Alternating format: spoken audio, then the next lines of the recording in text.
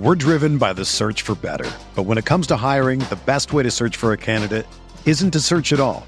Don't search, match with Indeed. Indeed is your matching and hiring platform with over 350 million global monthly visitors, according to Indeed data, and a matching engine that helps you find quality candidates fast. Ditch the busy work. Use Indeed for scheduling, screening, and messaging so you can connect with candidates faster. Leveraging over 140 million qualifications and preferences every day, Indeed's matching engine is constantly learning from your preferences, so the more you use Indeed, the better it gets. Join more than 3.5 million businesses worldwide that use Indeed to hire great talent fast. And listeners of this show will get a $75 sponsored job credit to get your jobs more visibility at Indeed.com/Blue Wire.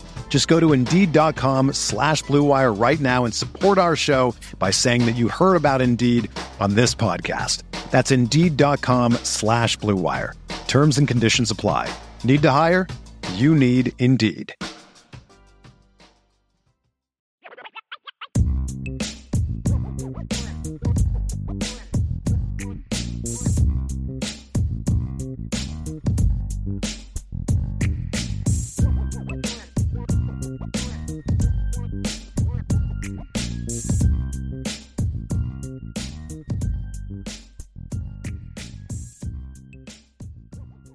Notre Dame fans, welcome back to another edition of the Irish Breakdown Podcast. It's Wednesday, April 27th. It's Hump Day, and it's the day before the NFL Draft starts. It's a few days since the spring game ended. There's a lot going on, especially for that dude right there.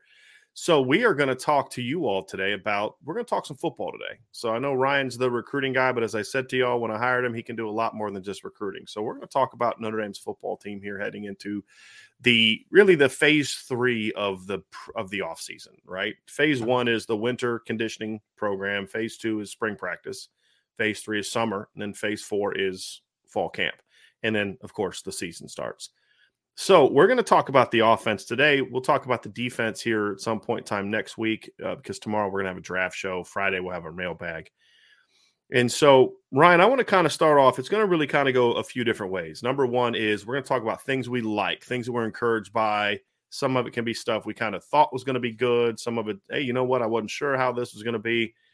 Then we're going to dive into, things we have questions about or areas that still need improvement. And there's always for Notre Dame, Ohio State, Bama, Clemson, Georgia, there's things right now that everybody has either questions about or areas that need to be improved upon.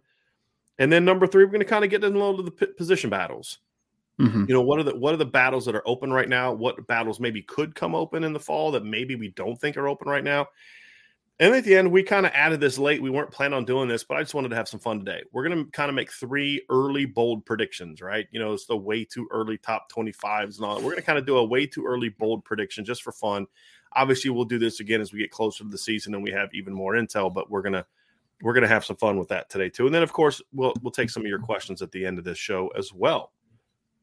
So, Ryan, let's talk about the Notre Dame offense and really the takeaways from the spring that as we kind of look forward to the Notre Dame offense moving forward, the things that we're most encouraged by. And I think for me and you, there's one area we definitely are going to be on the same page on, and that is the running back depth chart. Now, there's questions about the running back depth chart, as in who's 1, who's 2, who's 3, who's 4, who's 5. But it's more of because it's so deep.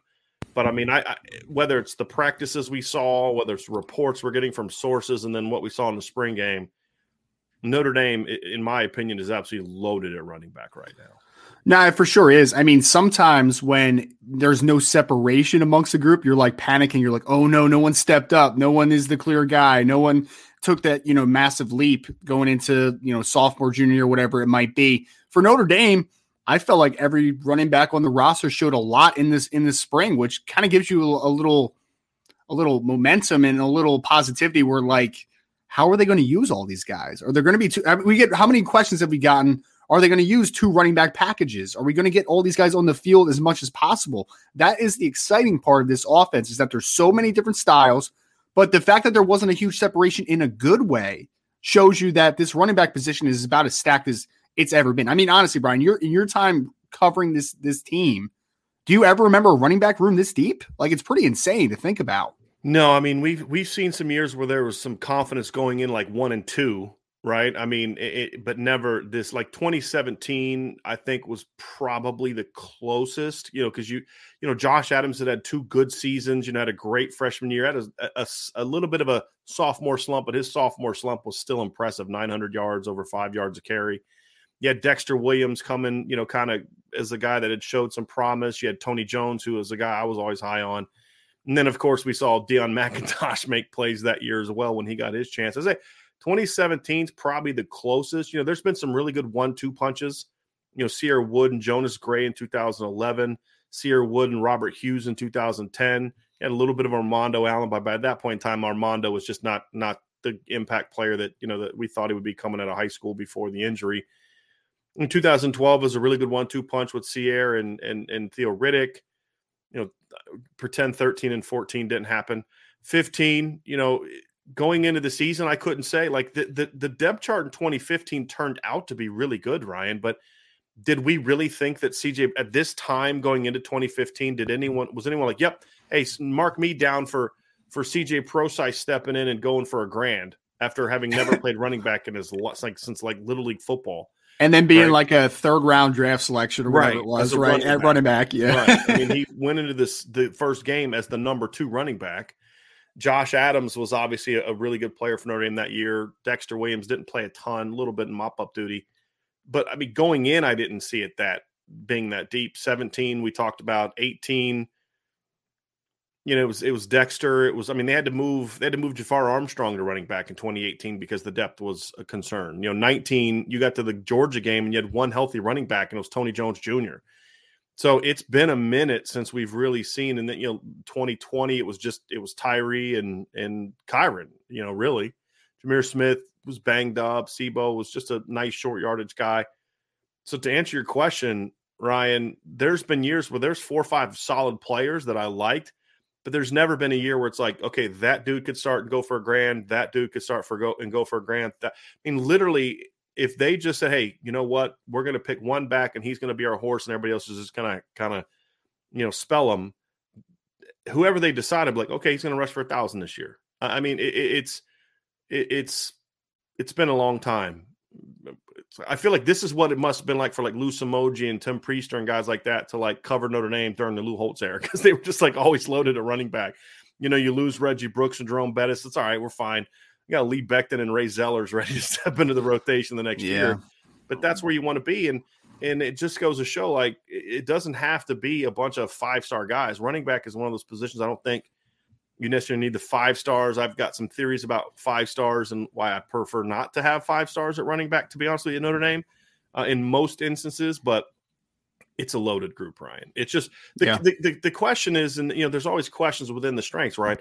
The question is now, okay, you've got this group, they're talented, but it doesn't just mean you plug and play them. There needs to be some strategy to how they're used, and that would be the sort of the unknown, the thing that we need to see from this group moving forward.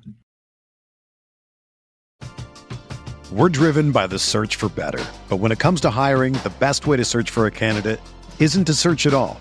Don't search, match with Indeed. Indeed is your matching and hiring platform with over 350 million global monthly visitors, according to Indeed data, and a matching engine that helps you find quality candidates fast. Ditch the busy work. Use Indeed for scheduling, screening, and messaging so you can connect with candidates faster. Leveraging over 140 million qualifications and preferences every day, Indeed's matching engine is constantly learning from your preferences, so the more you use Indeed, the better it gets.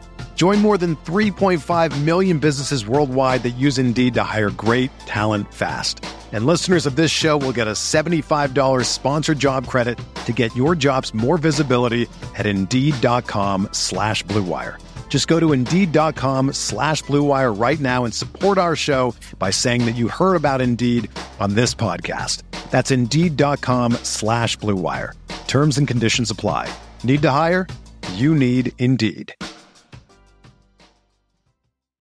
Whether you're a world-class athlete or a podcaster like me, we all understand the importance of mental and physical well-being and proper recovery for top-notch performance. That's why I'm excited that Unified Healing is sponsoring this podcast. Unified Healing is a new and super innovative global network of wellness centers powered by Energy Enhancement System, or EE System. If you haven't heard of the EE System, you'll want to listen up. This technology promotes wellness, deep relaxation, purification, and rejuvenation. In hundreds of locations across the globe, access to a center is easy and affordable. Interested in experiencing the EE System technology for yourself? Go to unifiedhealing.com/bluewire to learn more and find a center near you. That's unifydhealing.com/bluewire. No material or testimonials on the Unified Healing website are intended to be viewed as medical advice or a substitute for professional medical advice, diagnosis, or treatment. Always seek the advice of your physician or other qualified healthcare provider with any questions you may have regarding a medical condition or treatment and before undertaking a new healthcare regimen, including EE System. Yeah, I think there's always obviously the niche aspects of an offense, right? Like you talk about guys being third down specialists, you talk about guys being short yardage backs. And I think there's definitely going to be an emphasis on kind of understanding roles, but it's such an exciting group because I don't think that you necessarily have to just make a guy a niche in this offense, you know, like that. So all these guys, I mean, I keep talking about it, but the one practice I was able to see at Notre Dame, the open practice for the media, Audric Estime was running routes as well as anybody, in my opinion. Like, I think that all these guys can do so many different things. And one cool thing too, Brian, is like, I'm not saying that this is like a consistent thing historically, right? But when you see the teams that have been consistently good teams for the most part over the last like decade or so, the Alabamas and then even Georgia last year, they have dudes down the depth chart where It's not like they're not going to have 5 stars like Alabama has in the running back, but like there was years where Alvin Kamara couldn't get on the field because he was injured and he was behind guys like Kenyon Drake and TJ Yeldon and all these guys. And then Georgia last year, I mean, Kenny McIntosh was a high 4-star recruit and he barely played. Kendall Milton, same Kendall way. Milton, Kendall Milton was like a 5-star by a couple platforms. Like he's the third stringer to Zamir White and Cook. So yeah, I think the talent at the running back position is kind of a thing where you see the best teams in college football traditionally have a deep running back room. And I think that's a good sign of things to come for Notre Dame. When we've seen it from, you know, Clemson in years where they've been able to kind of just replace one guy with another. Their depth in recent years hasn't been great, but, you know, they had Wayne Gallman in the first title, Travis Etienne in the second title. Ohio State's just every time they lose one back, they replace them with another. They've got depth. So I think depth is key. There's no question, but it's got to be depth of guys that can be impact players. And I think that's what makes this group different. There's been years Notre Dame's had 4 or 5, you know, good running backs. The difference is like with this group, it's like if you had to put Jadarian Price in a game, you're like, you just put a home run hitter in a game. Now, you know, it's not perfect. He's still a freshman, got to get stronger and all that. I don't know if he's at a place yet physically where he's ready to be like the 15 plus carry per game bell cow type of thing. I don't know if he's there yet, just physically, but his game is there, right? And he's going to hit some home runs if you can find a niche role for him. And I think that's the first takeaway is you've got a really good room. And I'll be honest with you too. I think there's some really good running back coaches on the board that I liked. Deland McCullough was not a guy early on that we were told was like probably not going to happen.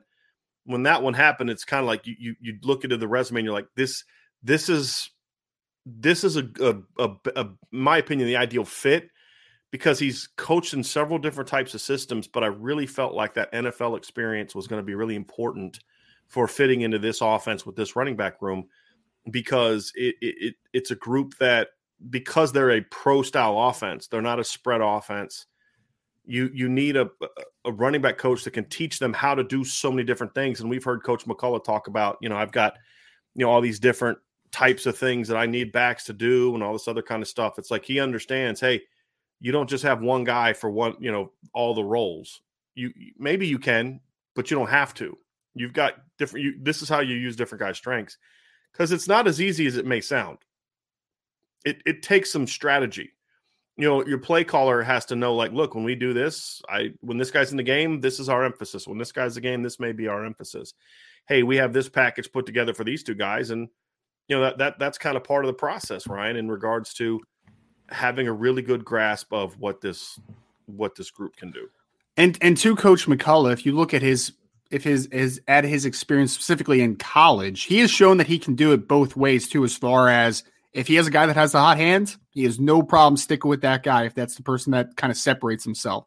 But he's also shown you when you have Stephen Houston and Devine Reddick, or you have Tevin Coleman and Devine Reddick, and they're both good football players, splitting carries and utilizing them in the ways that make your team successful is something that he's also able to do. I think that's huge because some guys, I think, kind of just get tunnel vision and say, like, that's the one known commodity. That's all I can do. But Coach McCullough has shown that he has confidence to play multiple running backs in their roles. And I think that's huge, man. Like, it is. And the track record speaks for itself, right? Like, he had Tevin Coleman over 2,000. He had Jordan Howard, who came over from UAB and had a fantastic season with Indiana. He was a part of the USC team that Ronald Jones had his best season. And one underrated part of when he was in the NFL was his last year. Not his last year, when he was with the Chiefs when they won the Super Bowl, Brian. Like, this was very underrated, because I think Patrick Mahomes won the MVP, if I remember correctly. But Damian Williams was really good in that football game, man. Like, he was a big emphasis on why they won that game against the 49ers. So Coach McCullough has shown that he can do it in a lot of different ways, which gives me hope that if there is 3 to 4 running backs that have shown capable, he will not be afraid to go to that ideology. And I think we saw it last year from Tommy Rees as well, and a little bit more than we saw in 2020. That's for sure. I mean, in 2020, it was a little frustrating because they were putting just Chris Tyree in the game to do what Kyren Williams did. Last year, I think we saw a little bit more of that, where he, not so much with different players, but using the back in so many different ways. We saw more of that last year, and being able to use multiple players. Now we need to see if he can use those guys together, because what we didn't see a ton last year was, like, Logan Diggs didn't get his chance until somebody got hurt, right? We never really saw Audric Estime. We never saw them use 3 backs. We always saw them use 2, because Chris Tyree was banged up late. They didn't use him either. We do need to see that Tommy Rees can do it, but I think what I'm referring to is the different ways in which he used the running backs will make it easy for him to plug one guy in to another, because Kyren Williams could really do all of it last year. And there are guys on this group that can do all of it too, but you don't need to, in my opinion, because you have guys that can maybe do this guy's the better back here, but this guy's the better back over here. So you use those strengths, to really improve your football team. I think that's a big key for me as well. Yeah, and I'm looking forward to seeing how the usage obviously goes in the passing game, especially. Like, I want to see if there is a running back or two of that group where they want to kind of function as that de facto third down back, the space back, or if there's an element where they think all of them could do it, because I do think all of them can do it for their own niche. And then you get into the conversation of, what does pass protection look like, right? Because that was like one of the underrated things. Well, not underrated by Notre Dame fans, but Kyren Williams was one of the best blocking running backs over the last couple of years in this draft, in my opinion. So he was a fantastic pass protector. Are these young guys up to the challenge to kind of, supplement what you're missing with Kyren Williams from that aspect? So impact in the passing game is going to be a big thing, because I think if you get Chris Tyree the ball in space, you get Jadarian Price the ball in space, you get Logan Diggs the ball in space, and you can even do some stuff with Audric Estime. I feel like that could be an underrated element of this game, because I think that you can create a lot of mismatches with the running backs that you have on this roster. There's no question. And we had a really interesting question even before the show started from Rob Osgood that I think is good to bring up in this conversation as well. And he says, part one is one thing that the Blue and Gold game showed me was the importance of the running backs, run and pass game. Is it your opinion that Tommy Rees will use more running back play early in the season to give confidence on Tyler Buckner, then open it up more? Nothing better for a young quarterback than a strong offensive line, running back that can run and catch a safety valve in the tight end. Thanks, guys. Love what y'all do. I have mixed feelings about that, Brian. I do, because, I think there is definitely something to the fact of, like, letting a guy get comfortable, right? You get the run game going, pass protection's going well, and then you kind of mix in more passing as everything kind of the flow of the offense is going. But then also, I'm a big fan of letting the quarterback get going early, right? Like, give him some easy completions, make things simple for him early, and then you kind of put a higher emphasis on it. But then there's other quarterbacks that, like, hey, man, they just want to come out and they just want to rip it, like they don't want that little, jockeying in nice and slowly. So I think that, Rob, for me, it really depends on the quarterback, like each of them tick in such different ways. Tyler kind of strikes me as a person that might just want to kind of let it rip a little bit early and kind of, because the big thing about him is I think Tyler has a lot of confidence in his arm. I think he has a lot of confidence as a passer in general. I think that understanding, I don't call them limitations, but like the reach of like some of the throws that you can make now is important for him early. I don't want him to be perfect. I want him to take some chances. So that's just my opinion, but I think it depends solely on what quarterback you're talking about. I mean, look, Tyler Buchner's going to be starting quarterback in my opinion, right? And so let's look at it from that standpoint. I think, first of all, I think this team is going to run a football. I think Tom Rees wants to run the football because that's who Tom Rees is. And also when you look at like the opener, that's something you want to do against Ohio State. You want to run the football in Ohio State because A, they're not good at stopping it, and B, there is the notion of you don't want to get into an up-tempo shootout with Ohio State. So that is, I mean, we saw that with Michigan last year. We saw that with Oregon last year. We saw that with Utah last year. Just Utah's defense wasn't able to keep Ohio State in check. But they're going to come out and do that, but that's because that's more of what the DNA of this team is going to be. But I think that what I'm not saying when I say that, Ryan, is I don't see this like being 2020. Right? There's being a team that's built around running the football, and then there's being a team that's built around being conservative and protecting the quarterback and protecting the pass game and you're trying to kill the clock. That's what I don't think that's what this team is going to be. I think this team is going to be more of a, hey, we're going to come out. We are good up front. We are loaded in the backfield. And we got a quarterback that can do damage with his legs. We'd be stupid not to be a team that's really good at running the football. It's going to be because of that, because that's what our strengths are, not so much protecting Tyler Buchner. Because I think Tyler got a lot of playing time last year. I mean, that's the thing. You don't need to protect Tyler. He's been in those big moments. He's been in those big games. He's played at Lane Stadium. He's played against Cincinnati. He's played, in all these situations. So I don't think you need to protect him. I also don't think you're going to come out and ask him to throw the ball 68 times like you did against Oklahoma State. That's the whole point. It's like because you're going to run the football. So to your point, I think there's merit, Ryan, to saying, hey, look, you can't just come out and ground and pound and then Tyler's first throw was on 3rd and 7 of a drive, right? You don't want to get in that situation either.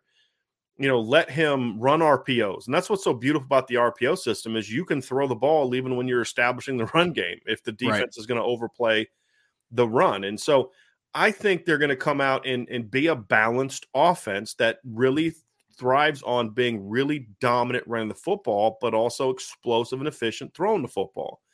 Because at the end of the day, Ohio State may not be able to stop Notre Dame's run game. And Notre Dame may run for 250 plus and stay in that game or win that game, just hypothetically. They're going to go play Clemson down the road, and Clemson will be able to slow down their run game because Clemson has the talent that if they're like Ohio State could commit the resources to Notre Dame's run game and still not stop it. Yeah. They're just not good there. At least they haven't been for what we know. Clemson is. If Clemson commits resources to stopping Notre Dame's run game, guess what? They're not going to run the football. I don't care how good they are. You can bring back the 2017 offensive line, and they're not going to run the football. And what hurt that 2017 offense is when teams were like that, Georgia is going to overload you in the box and stop you from running. They didn't have anything to turn to.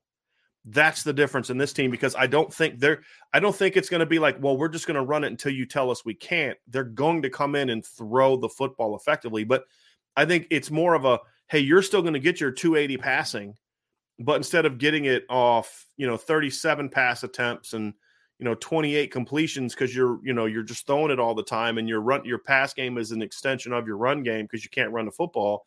Your 280 is going to come off of a 17 for 24 performance, right? Like that kind of thing, or a 20 for 28 performance. It's going to look a lot like, when Ian Book first took over in 2018. They were running the ball well for a little bit there, and Ian was hitting the RPOs and taking the shots down the field, and he was going like, 23 of 34 for 320 yards, and they were still running for 200 yards in those games. So I think that's more of what this offense wants to be because, I think Kenny Moore had a great comment, and I completely agree with him here. I want to find Kenny's comment. I thought here it is. Kenny said, running or throwing doesn't matter to me this year. Just be dynamic, Notre Dame. That's all that matters. And I think that's the philosophy that Tom Rees is going to have. And I think that's where a lot of the excitement that I have comes from with this football team, Ryan, is because, yes, I think they're loaded at running back. I think this offensive line is going to be really good.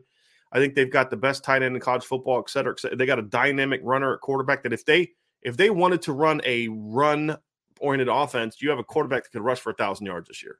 Absolutely. If he's able to stay healthy. If you wanted to do that. But the thing about it is I don't think they have to do that, and I don't think they should do that. I think this is the offense that has a chance to be the most balanced offense they've had since 2015. Mm-hmm. And that's what's exciting about it. Now, can they be consistent and all that, which the 2015 team wasn't? Can they play well into November, which the 2015 team couldn't? Those are all questions that we'll have to find out. But talent-wise, I think that it can be that. But it's going to begin with the run game. You have to come out and let teams know right away, we're going to run it on you, right? Mm-hmm. Because last year you couldn't. We're going to run it right down your throat. What are you going to do about it? Because then that creates those big play pass opportunities that Notre Dame is looking for. So, we're not going to be talking about like tempo this year. We're not going to be talking. That's not who this team is going to be. This is a pro-style offense that is going to come at you and it's going to run the ball down your throat and look to shred you in the pass game. That it's not so much volume-wise, but yards per attempt, creating isolations, all that kind of stuff. RPOs, getting guys in space. I think that's what we're going to see. And that was kind of one of the things I'm encouraged by, and saw it more in the spring practices than the spring game. Like, I'm just going to tell you all right now, Ryan, you can attest to this. You were at a full practice, the only one we were allowed to go to. What we saw in the spring game isn't even close to the package that Tommy Rees has on offense. That was about as vanilla of an offense as you're going to see. People need to understand that when they're looking at the spring game. That was an extremely vanilla offense, and there's a reason for that. They don't want to show anything. But I'm just telling you, you look at the film from the end of last year, and you look at what they did in practice, I'm very encouraged by the scheme because we are seeing the things. You have to do RPOs. You have to do it in today's game. You don't have to live in that world, right? Like where it's just who you are, but it has to be a part of what you do. And what I mean is you don't have to have an RPO on every single play.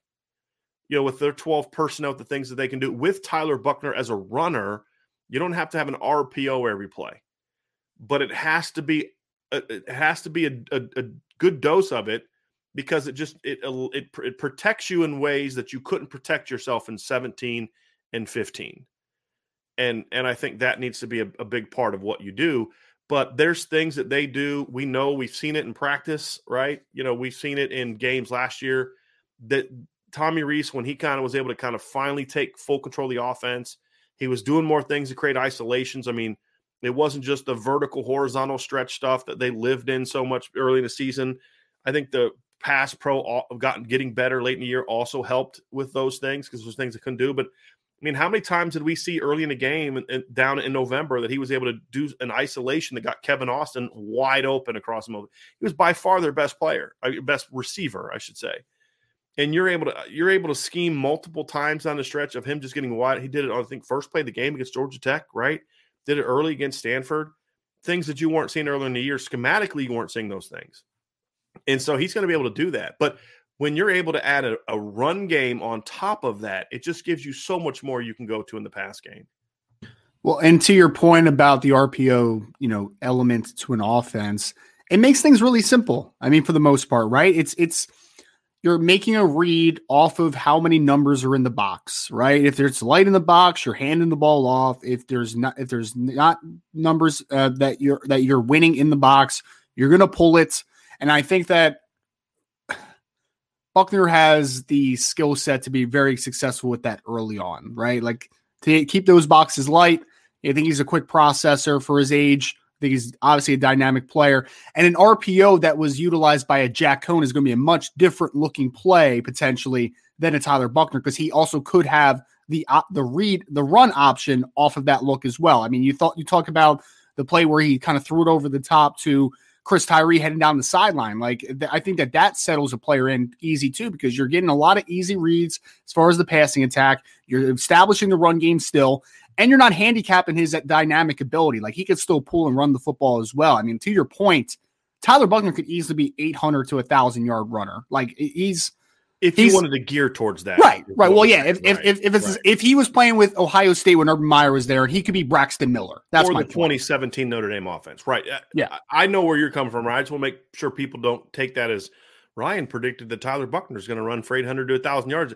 No, our point is if they wanted to be that kind of offense, to Ryan's point, if they wanted to be a Taj Boyd offense, a Woody Dancer Clemson offense, a Notre Dame 2017 offense, he could bring that to the table. It's just you don't need to be that with him at quarterback. And I think here's the thing, like Irish won, and I give it, like he says this great comment. Hopefully with 8 in the box, we can still run the ball against Ohio State. Cannot wait for that game. And yeah, hopefully they can still run the ball. But here's the thing, why? You don't have to, right? You don't have to, yeah, right? Exactly. That's the whole point. Is you need to develop enough, and we'll get to the concern about this later. But you need to get to the point where you've got the best tight end in college football, in my opinion. You've got backs that can catch the football. You've got good. I mean, we've seen what Lorenzo Styles can do. We've seen what Avery Davis can do on a big stage. We know that they've got good players. Do they have championship caliber receivers? That remains to be seen.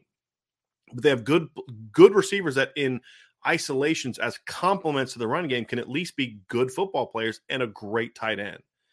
You can be a pretty explosive offense. So my point is, yeah, it'd be nice if Notre Dame could just run out and go 8 in a box and beat Ohio State. And that sounds great. But my question is, as always says, but why? You know, in some years you needed to do that. In 2017, they needed to do that because they weren't good enough throwing the football to not do that. Right. This team doesn't have to do that. But so you look at the running back, you look at the scheme. I think the personnel fits the scheme that Tommy Rees wants to utilize a lot more than it did his first year, in my opinion, because you do have more speed.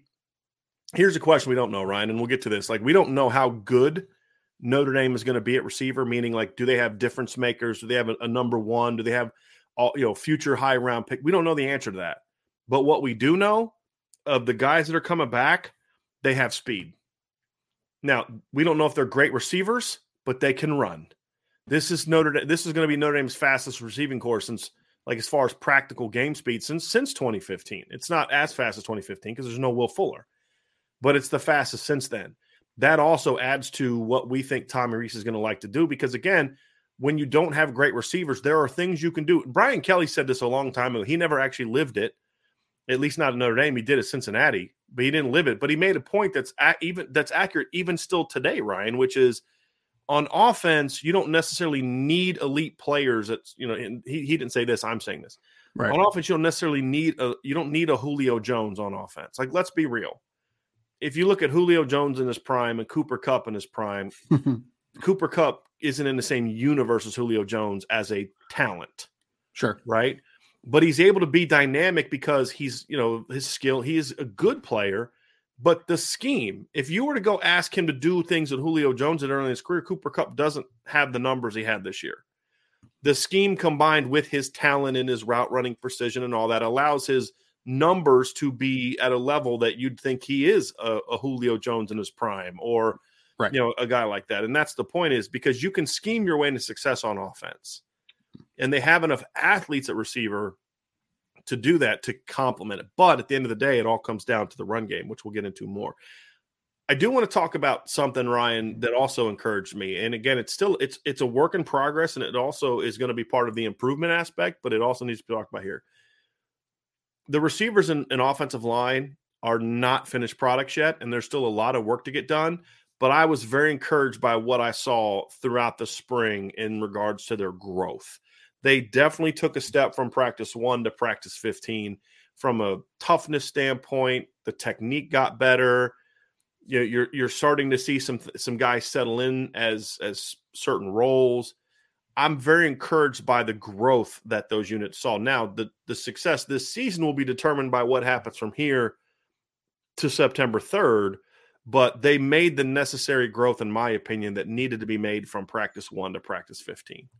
Yeah, no, I think you saw a lot of growth, and I think you expected it for some players, right? Like, you expect sophomore Blake Fisher to take a big step. You expect Joel to take a big step because, usually a freshman to sophomore year jump is just massive just in general, right? But the fact that you saw that much growth, it's understandable with Coach Hiestand obviously coming back, but it's also huge to me the fact that you didn't have your quote-unquote leader out there. I'm sure Josh Lugg is a leader to a degree, but the best offensive lineman, most proven offensive lineman on the team is Jared Patterson. He wasn't even there, obviously, in the spring, right? Like, he was there, but he wasn't participating in the spring. So the fact that you saw that improvement from practice 1 until practice 15 tells me that there's a emphasis from an individual perspective. Like, they understand that last year wasn't acceptable, right? They understand that they are way too talented to be not a good unit up front. And having Coach Hiestand back, I think, is a big element in that. But I also think that we can't undersell, and I think people do too often, that there's a lot of talent up front, man. Mm-hmm. Like, there's a lot of talent. You honestly could be in the situation, Brian, if things shake out the way it looked early, right? Like, obviously there's an interior battle that needs to happen at guard, but you could be in a situation where Josh Lugg is your least talented offensive lineman of the 5, which I think kind of speaks. I mean, like him or Kristofic, right? Like, there you go. Yeah. Say, who you're very high on. Right? Yeah, exactly. So, I mean, exactly. Talent won't be an issue this year. And here's the thing that people, I've had a lot of people come to me and ask me, understand, they're good questions. Like, this isn't me taking it. They're good questions because, they look at the spring game and they didn't run the ball great. And there were some protection issues and they're concerned. And I understand that, especially looking at the past. But number one is you have to keep 2 things in mind. This was always part of the process, which is exactly why we said last week before the game that I don't care about the execution aspect of it. I don't. That'll come in April. I care about, are you competing and are you growing in the areas that were more toughness issues? Driving your feet through contact. Are you battling? Are you competing? I didn't expect them to come and push Notre Dame. This is one of the best defensive lines in the country. I didn't expect them to come push those guys around in this game. I thought they competed. The other part that you got to remember is the line that had been kind of working together, the starting line in the spring, did not play together in the blue gold game. And that matters. I mean, that part of it matters. And so, and you didn't have, I mean, like I said yesterday, Ryan, there was 4 or 5 times where the defense brought a guy screaming off the edge where I'm like, if Tyler Buchner's in the game, that's a huge play for the offense. You're not doing that with it, because Notre Dame I didn't see a single RPO on Saturday. Not one. I didn't see a single read zone on Saturday. Not one. So you all have to understand that. And part of that too was challenging the line. Hey, we're not going to give you those outs. We're not going to give you that protection. We're not going to do those things. We want to see how you handle the competition of it. We want to see how you handle competing. We want to see how you handle adversity. I think that was all part of the process. But from step 1 to step 15, both of those units saw growth. We saw plays. I think it was Deion Colzie. He had a play. It was the play. You know what it was, right? I think it was the play where he would have scored a touchdown had Buchner got the ball up. But he did this really nice, and I have to go back and watch it again because I think this, but he did like this really nice, like hard jab outside and got the guy to jump, and he rips inside because he's wearing an in cut. So he knew, I got to get inside. I can't just let this guy wash me inside. Jabs him hard outside, gets the guy to bite, slips inside of it, and then stems back out and then breaks inside. It gets open. And if a quarterback throws a decent ball there, it's a touchdown, right? Like, that's a guy that people are complaining about for some reason. As far, there was times where I saw Braden Lindsey with a good release. And then there was other times, like the play where he actually ends up making the catch. He just basically does a half-hearted move and then just easily runs outside and Chance Tucker's all over him. So again, there are works in progress, but there was other snaps where, like, okay, you saw that hard jab and then slip and then get back out. We saw guys stacking We saw guys stacking DBs in the game on Saturday. Are you allowed to do that? Yeah, I didn't know you were allowed to do that in college football, right? I know. It's just completely read the rules wrong in the past. We didn't think we could do that. So, but then there's other places they didn't do it. That's part of the evolution of your team because, again, it's 15 practices in. You'll have at least 40 before the first game. And so, to me, that was an improvement, like especially for the receiving core because, look, let's be honest. I'd have been shocked if they didn't show improvement on the offensive line. You've got one of the best in the business. The other guy, Chancey Stuckey's been a receivers coach for 1 year, right? Yeah, he did some nice things at Baylor, but this isn't Baylor, So it was nice to see that competition. It was nice to see young guys coming out and playing well. It was nice to see that. Jaden Thomas played well. When I went back and watched the game, I thought Deion Colzie played a lot better than I thought he did because there were times when, like, if the quarterback throws him the flipping ball, if Drew Pine just does 2 simple things, properly read a squatted corner in the red zone and just throws an in cut a foot higher, Deion Colzie has 2 touchdowns in the game. Right. And the conversation is completely different about him. Yeah. And so I was encouraged by what I saw because, number one, I wasn't expecting this to look like a mid-season form group. I saw the improvements. I saw enough of okay, that's what I'm looking for. We saw them competing for footballs, right? I mean, Braden Lindsey made a great catch, but we also didn't see them throw the ball downfield a lot. And that's something that we did see. You did get a chance to see some of that, though, in practice, and they battle. They battle for the football. So we're seeing improvement. And so at the very least, we know they're going to be coached much better than they were last year. Will it be at an elite level? That remains to be seen. But they're at least a significantly more fundamentally sound unit than they were a season ago. Well, that's what I was going to say is there's an attention to detail. Like you could see it with obviously Coach Easton, working through contact, being physical, running your feet on contact, playing through the whistle. Like those things are all emphases. I don't know what the word is there. It's a big emphasis though for Coach Easton's coaching, right? And then you watch Chansi Stuckey, which I saw in live in person, and you're working releases, you're working, how to get off a press, you're doing all those types of things, working at the catch point, all those finer details to being a good football player at their position. There's an attention to detail, and I think that cannot be undersold.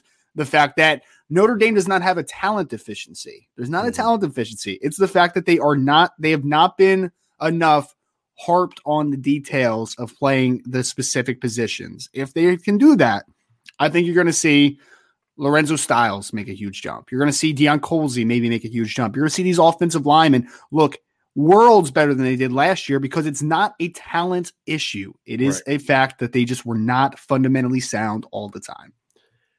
Let's transition to the areas that we think Notre Dame needs to improve and continue to get better and stay along the same line. Because I literally have on here my number one thing I was encouraged by, O-line receiver improvement. My number one question is how much better will they continue to get, right? I mean, because that's if we're going to be objective, what we saw in the spring was growth. That's what we wanted. But it can't stay here. Right? Like that's the thing. And the coaches don't want that. They're not like, hey, we've arrived. I can promise you that. That's not what they think. The question is how much better is it going to get? Mm-hmm. Right. And that's the thing that remains to be seen. Now, I'm fully expect the offensive line to be there. The receivers is the one because the receivers, there's depth issues. And again, I love what I've seen from Chansi Stuckey so far, but in this world, it's you got to show me. And the only way you can truly show me is on the field. Where Coach Easton's had a chance to look 2 times in his last 3 years in Notre Dame, he put the best offensive line in the country on the field. Let's be honest. In the down year, 2016, they had 2 All-Americans. Right? I'll take that. Right? I mean, the down year in 2016 was better than most of the last 5 years with the exception of 2020. So I know he's going to get that line ready to go. But we still need to see it. The bigger question is Chansi Stuckey, but I'm going to be honest with you, Ryan. I am a lot more encouraged about it getting there now after seeing Coach Stuckey for what we saw and seeing the spring game than I was when it started, where I was hopeful, but it was a big unknown. But how the growth from now until then is to me one of the big question marks, and it's only first because of the transition aspect of it. It's not necessarily my biggest question mark moving forward. Yeah, I mean, I think at worst it's going to be better than it was, right? Like, I don't think there's any question about that. What you're kind of referring to, in my opinion, is there has to be exponential growth, right? Like, you can't hit a point and then plateau. Like, especially now, like this needs to continue through summer. Guys sticking to their workout regimens, sticking to their nutrition, all that good stuff. And then when you hit fall, then you have another nice little bump, and it's just about consistently getting better. Like, you hear that a lot, but exponentially speaking, you can't plateau. Like, you don't want to plateau, especially not in the spring. Like, that could be the worst case scenario. So you're optimistic, of course, but we can't get ahead of ourselves. Like, there's still a lot of work that has to be done. There's no question about that. Right. The other question I have, obviously, I think depth at receiver still a legitimate question mark, because I'll say this. If everybody comes back healthy, I expect the receivers to be just fine. Because we saw the spring, you've got Lorenzo, you've got Braden Lindsey. We got a chance to see Jaden Thomas really step up and play well. We got a chance to see Deion Colzie, who's still very much a work in progress. But, again, I think he's showing growth. You'll have Tobias Merriweather back or arriving this summer, who was my highest ranked receiver of the last 10 years coming out of high school for Notre Dame. guy that we ranked in the top 50 for SI 99 or in the SI 99 for SI All-American. And then you get Avery Davis and Joe Wilkins back. Look, that's plenty of depth for a football team. The question, however, is will they stay healthy, number one, which is a legitimate question because there's several guys on the list who haven't been able to stay healthy. Joe Wilkins had a couple injuries. Avery Davis had the big knee. That was the only injury he's ever really had that I can remember. Braden Lindsey's been a guy that has had trouble staying healthy. So Jaden Thomas has been banged up the last 2 years. It's a legitimate question. And then the second part of it is, yes, it's fine that you stay healthy, but the next part of that is, though, Ryan, is will Avery Davis and Joe Wilkins be at their top form? That's a bigger question, especially for Joe because he had the second injury. But even Avery Davis, with knees, nowadays, Ryan, it's like guys come back sometimes faster and stronger than they did before. The problem with Avery is his injury happened in November. Right. That's my concern there. So depth at receiver to me still is one of the bigger question marks. No matter what we think of the talent, I didn't say they lack talent at receiver. No, I said they lack depth, and that depth is going to be tested this season. No question about it. Yeah, I mean, that's why we get the question almost every podcast about, is there a running back that you would potentially use in the slot a ton to take those reps away? Or are they going to go to the portal for another receiver? Right. Which they are trying to do. Right, exactly. I mean, I think that there's ways that you could supplement that, obviously, with the tight end room as well. Like, you can give Michael Mayer more snaps in the boundary or in the slot. There's ways that you can figure out that depth issue, but as long as everybody's healthy, I'm not worried about that scope of it, right? But it is to your point, if Joe can't get back to a reasonable state, if Avery Davis has a setback, let's say, then you're in a really bad spot because now not only are you depending on younger players fully now at that point, a bunch of sophomores and freshmen, also, what if one of them gets hurt? So you're just playing with fire at that point. You're playing now with experience and a low margin for error in terms of injury. So it definitely makes you unsettled. So you have to hope that not only does Tobias Merriweather come in and he's ready to contribute, because I know everyone's excited about him. I know you are. I know I am, that he can come on the field and he could contribute this year, produce in some fashion. But what if he shows up and he's not ready? Then or he gets hurt. Exactly. I mean, because some guys just come and it's a hard transition. It's not easy for a guy to just step on campus and just be an immediate contributor, even if he's extremely talented. So there's a lot of question marks if a couple of those things do not go well and you're putting yourself in a really bad position. So look, they're keeping their eyes on the portal in case there's a situation that makes sense, right? But even that situation, that's a depth piece, right? You don't want that guy to have to be a dude. You don't want that to be the situation. Those guys aren't coming to Notre Dame. They're not. That kind of player is not transferring to Notre Dame right now because, number one, they do have some depth pieces. And number two, if it's a veteran player, he's that good of a player, he's in the NFL, right? He's getting ready for the NFL draft right now. So that's the reality. It's any receiver they get in the portal, most likely is going to be a guy that's going to be a depth piece, right? I mean, like somebody talked about when the kid from Louisville just jumped into the portal the other week. A buddy of mine sent it to me, and he's like, what do you think of this guy? And I'm like, it's really good, but I promise you he didn't jump in the portal wondering what school he was going to go to. He jumped in the portal because he knew he was going to Alabama, right? I mean, that's just the reality. They let it wait for a few days to make it look good, but kids like that, big-time players don't jump in a portal, be like, okay, well, I don't want to be here, so let me figure out where I'm going. No, they're smart enough to know because they have people push them hey, let's figure out where you're going to go first, then we'll jump in the portal. Because then and sometimes it'll happen the other way around. Like the Mims kid, he jumped in. It sounds like it was an emotional decision. He ended up coming back and all that other weirdness. That's a rare case. Most of these kids jump in the portal and they know where they're going. And that's the reality of it. So it's not always, but it's most of the time. And that's why you're not going to most likely get a portal guy that's going to come in there and be a difference maker. Right. You have those guys. You just need to develop them and hope that they're healthy. Exactly. That's a big key. And Jake Piper made a comment. He says ACL is no longer a full year recovery for everybody. Players can come back in 6 to 8 months from it.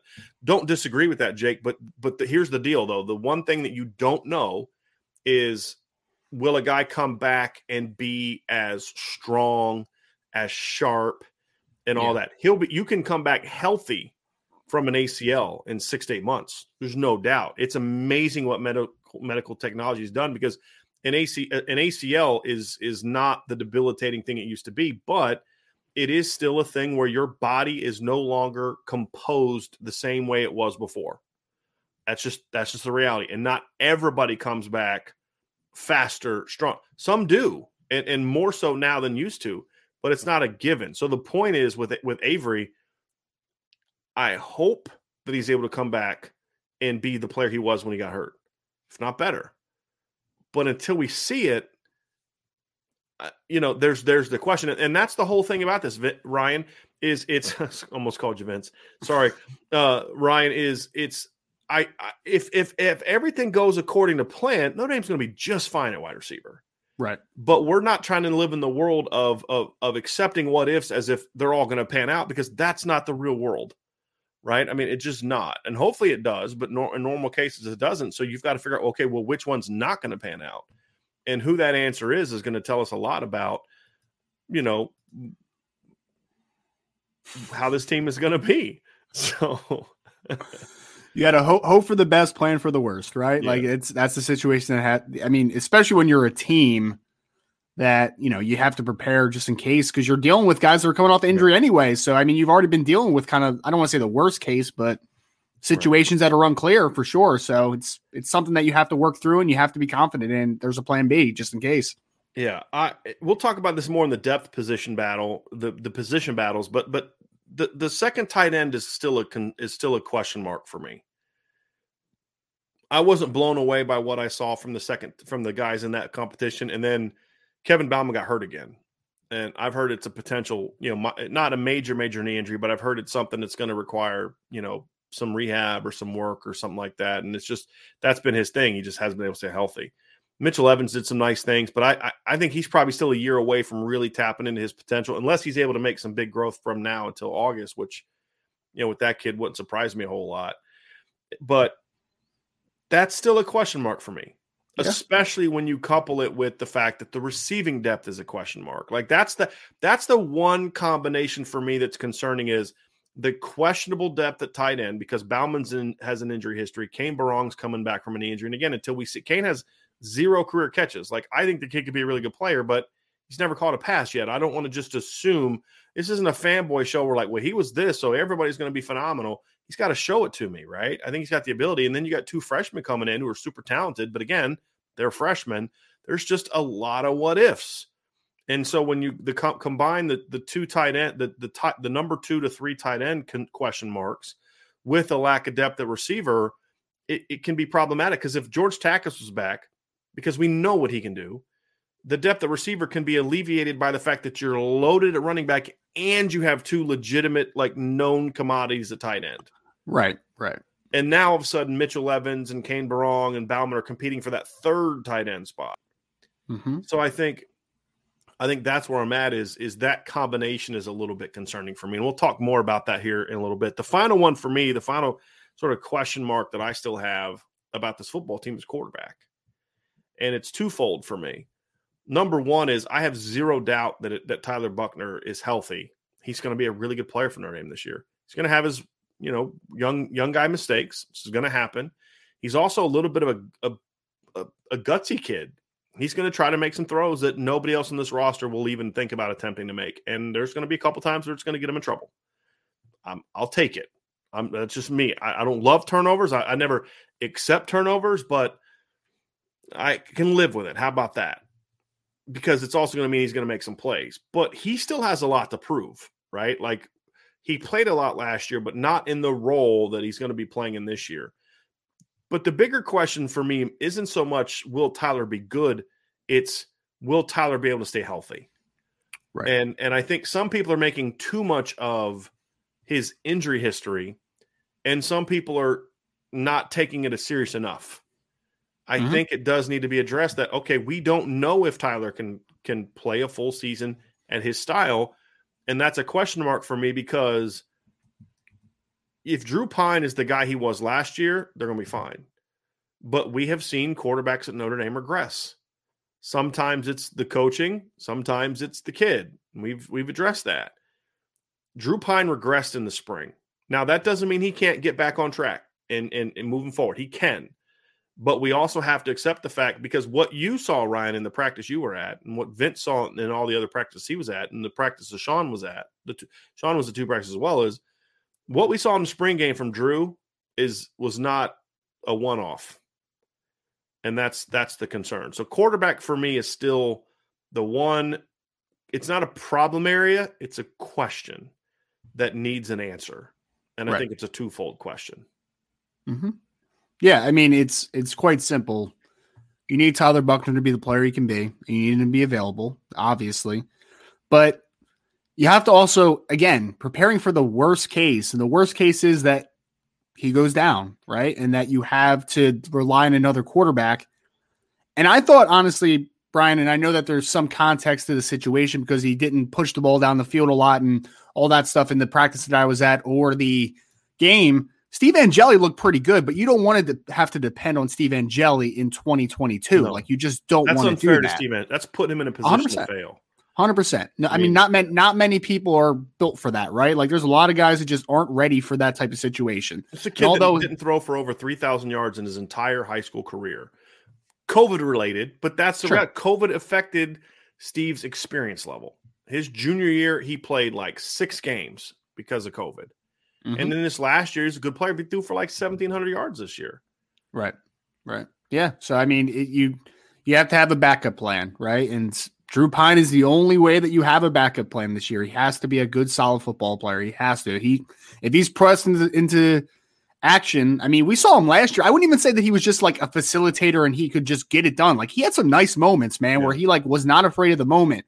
You need that guy. Because even if he's just a backup, that gives you such a baseline. At least you're not scared. You can run your full offense because you're not afraid that Tyler Buchner might get injured again. Right. You know, like, you're not hindering yourself. Yeah, because like somebody brought up the Wisconsin game. Somebody who's not high on Drew, and he brought up the Wisconsin game. He's like, well, he fumbled the ball and it allowed Wisconsin. Yeah, it was like his first drive of the game. He got hit from the blind side. That was a mistake. But what we learned about that and what we talked about at the time was, but look how he responded to it. The next drive he comes in, he's complete. He goes like 4 of 4, completes a 3rd and 5 pass to Kevin Austin, hits Michael Mayer up the seam on a beautiful throw, and then looks off his left side and comes back to Kevin Austin, his 3rd read to hit him for a touchdown to make a 17-13 game a 24-13 game. You know, we saw it against Cincinnati. He comes into the game, they're down 17-0, and he leads them on 2 touchdown drives, to get him back in that game. Now, again, he also showed his limitations in that game. And that's why you don't want it to be a full-time thing. But he can come off the bench and get you out of a game and win you a game, or maybe even bring you back if there's an injury. But it has to be because he's growing off of the guy he was last year, not playing like the guy he was in the spring. And that's the question mark for me. And then we had a question here. DC Irish with a really good question. DC Irish 1213. Do you guys think this is the year that Tommy Rees will be judged on the development of Buchner and other quarterbacks? 100%. You cannot blame Brian Kelly for this season. Right. Like, you can't. And look, and I'm the biggest Kelly hammer out there. Let's be honest. I'm not taking pride in it. It's just a fact. I've been hammering Kelly for years. And I am more than willing and able and ready to blame Brian Kelly for the things that Brian Kelly deserves blame for. If the quarterbacks don't improve in 2022, it's not Brian Kelly's fault. It could be bad luck, something like that, but it's not Brian Kelly. It's up to Tom Rees. Now, my thing is, that's part of the reason why I have the optimism I have about the quarterbacks, Ryan, is I think Tommy is doing a good job and will continue to do a good job. So, but if he doesn't, there's nobody else to kind of put that blame on. Yeah, no, I mean, it's make it or break it type of year. And let me retract that. It's a big prove it year, right? Like, this isn't a make it or break it, because there's a possibility that Tyler Buchner takes a nice step forward, but he's not the best of Tyler Buchner, right? Like, you can't expect 29, right? Exactly. Like, you're not in a make or break year when you're a 29-year-old coach. Exactly not. But I think the way you reset it is right on. Right. It's a prove it year, right? There's a lot of talk about Tommy Rees as this brilliant young offensive mind. I agree with it. There's a lot of talk about how Tommy Rees is got the ability to be a really good quarterbacks coach. I agree with it. Sure. I watch him in practice. I see things. I hear the communication, and I'm like, okay, like this is good. Like, remember when I saw Mike Sanford in practice, I'm like, this guy doesn't have a clue what he's doing. I don't have that concern with Tommy. Now, but again, Ryan, it's like, okay, but now we need to see it with the results on the field. Right. But I'm optimistic that it's going to be the case. I'm confident that it's going to be the case. But if it's not, to DC's point, then yeah, that responsibility lands squarely on Tommy's shoulders. And you know who else is going to feel that way? Tommy Rees. Sure. Right. From what I know of Tommy Rees, and I don't know him very well, you won't hear him being like, well, it's not my fault. It's Kelly's fault. It's Chancey's fault. It's Harry's fault. It's Dylan's fault. It's Jared Parker's fault. It's Marcus's fault. It's Tyler's fault. You won't hear that. You won't hear that from him. And I think that's another thing is that to me is going to make it seem, at least I don't think you're going to hear that from him. That's another thing for me that gives me confidence that that this group is going to be better. Right. So that's where I'm at for that. Do you have any other questions, like concerns that you have, Ryan, about this team before we jump into the conversation about the sort of the position battles that we see? No, I think it's just across the board. I expect the coaching to be better. I know that there's talent on the roster. It's just about health for me, right? Like I think that's a detriment. We mentioned it already. It's like, if there's an injury at tight ends, you're extremely thin there already. If there's an injury at wide receiver, you're extremely thin there. I mean, we hadn't even talked about it, but if there's an injury up front to one of the tackles, right, then you're in a weird situation where, like, you hope Tosh can be the guy, maybe coming in, maybe a Caleb Johnson is that guy. I don't know if he will be this year, obviously, but that could set the line back a long way. So I think it's just avoiding injuries right now, man. Like, you feel good about where you are. You feel good about where the depths are coming along, but you don't want to put a guy in a bad situation early on. You don't want to put your roster in a bad situation. Right. So let's dive into the position battles. And I think right now there's I say 3 with an asterisk because you'll understand why when we get there. Number 1, I do think there is a legitimate position battle at left guard, and it's a little deeper than just Andrew Kristofic and Rocco Spindler. I do think that's a legitimate battle. I think Andrew has continued to develop, but I think Rocco went from early in spring ball to getting better and better and better. His conditioning looked better in the spring game. He still got some work to do there, but his footwork was better. Still work to be done there, but he's a physical kid. And I thought he was one of the better guards in the blue gold game. That's a legitimate battle. And I don't think it's a lock that Josh Lugg is going to be the right guard. If Andrew Kristofic and Rocco Spindler are both better than Josh Lugg, they're going to move one of those guys over to right guard. And Zeke Correll looked great in the spring game, in my opinion. Like, I thought he was excellent. So the question is twofold. If Zeke is clearly one of your best 5, do you put him back out to left guard again where he struggled so much last year? And was it because you got to identify, okay, why did he struggle? Was it because he just can't play there? Or is it he wasn't given the tools to be successful that he has now? And here's the other option. If Zeke Correll is clearly one of your best 5, do you move Jarrett Patterson out to guard? That's the other question.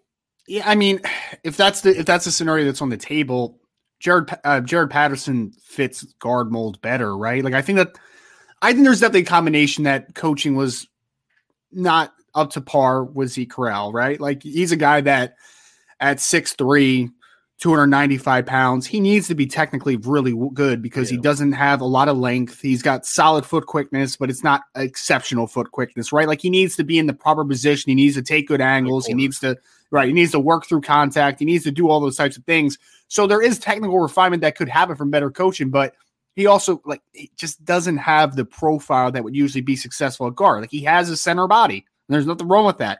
Jared Patterson, on the other hand, you could play any spot along the offensive line on the college level, any single one. So it makes sense. But then also you get into the next thing, Brian, where it's like, but are you going to move a potential 4-year starter at center in his final year? Like, that's not an easy thing to do, because then you have to take into account, okay, what are we doing to Jarrett Patterson's draft stock? Is it helping or hurting? I mean, it's not the driver of the decision, but you're not doing a proper service to your captain if you don't at least bring it up as part of the conversation, right? And I think you kind of got to give him veto power a little bit. He's earned that. Some other guys haven't. A potential 4-year starter and team captain has earned that right if he so chooses.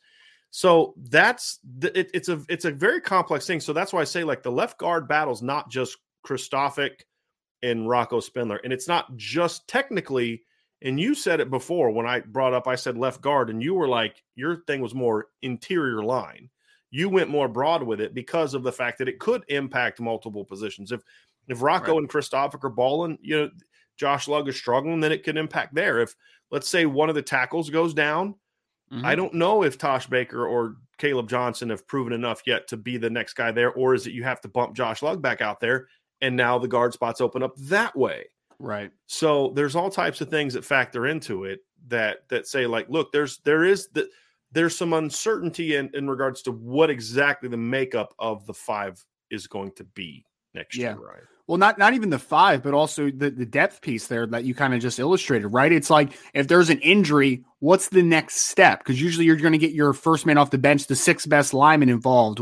So if it is an offensive tackle going down, if Zeke Correll is your 6th best offensive lineman, are you shuffling 2 different positions? I mean, because obviously you want to just make it'd be awesome if you just had a good backup at every single spot. Like, if there's an injury at right tackle, you have a second best right tackle that goes in, and if he's on a similar level. But we know that that's not how it usually works, right? Like, shuffling happens because there is clearly a first man off the bench. So it's not even just starting 5 needs to solidify itself. You also need to figure out, like, who's the swing guys next up, because that, I think, will determine a lot of moves. And that's the conversation about Zeke Correll goes there too, Ryan. That's a great point, because, okay, maybe you don't feel comfortable enough with Zeke at guard to start him there.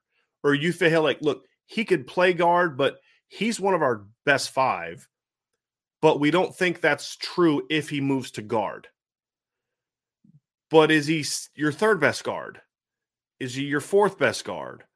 To where maybe he doesn't start there, but if somebody goes down, you put him there.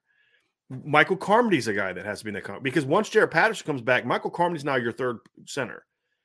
He's too good of a player not to get a shot somewhere, in my opinion. And so what kind of growth does he have? The kind of summer and fall camp that says, hey, don't forget about me, right? And so there's a lot, and some of this, Ryan, is a positive, right? Like, this is like, when we talk about left guard, it's not because Andrew Kristoffer did anything wrong.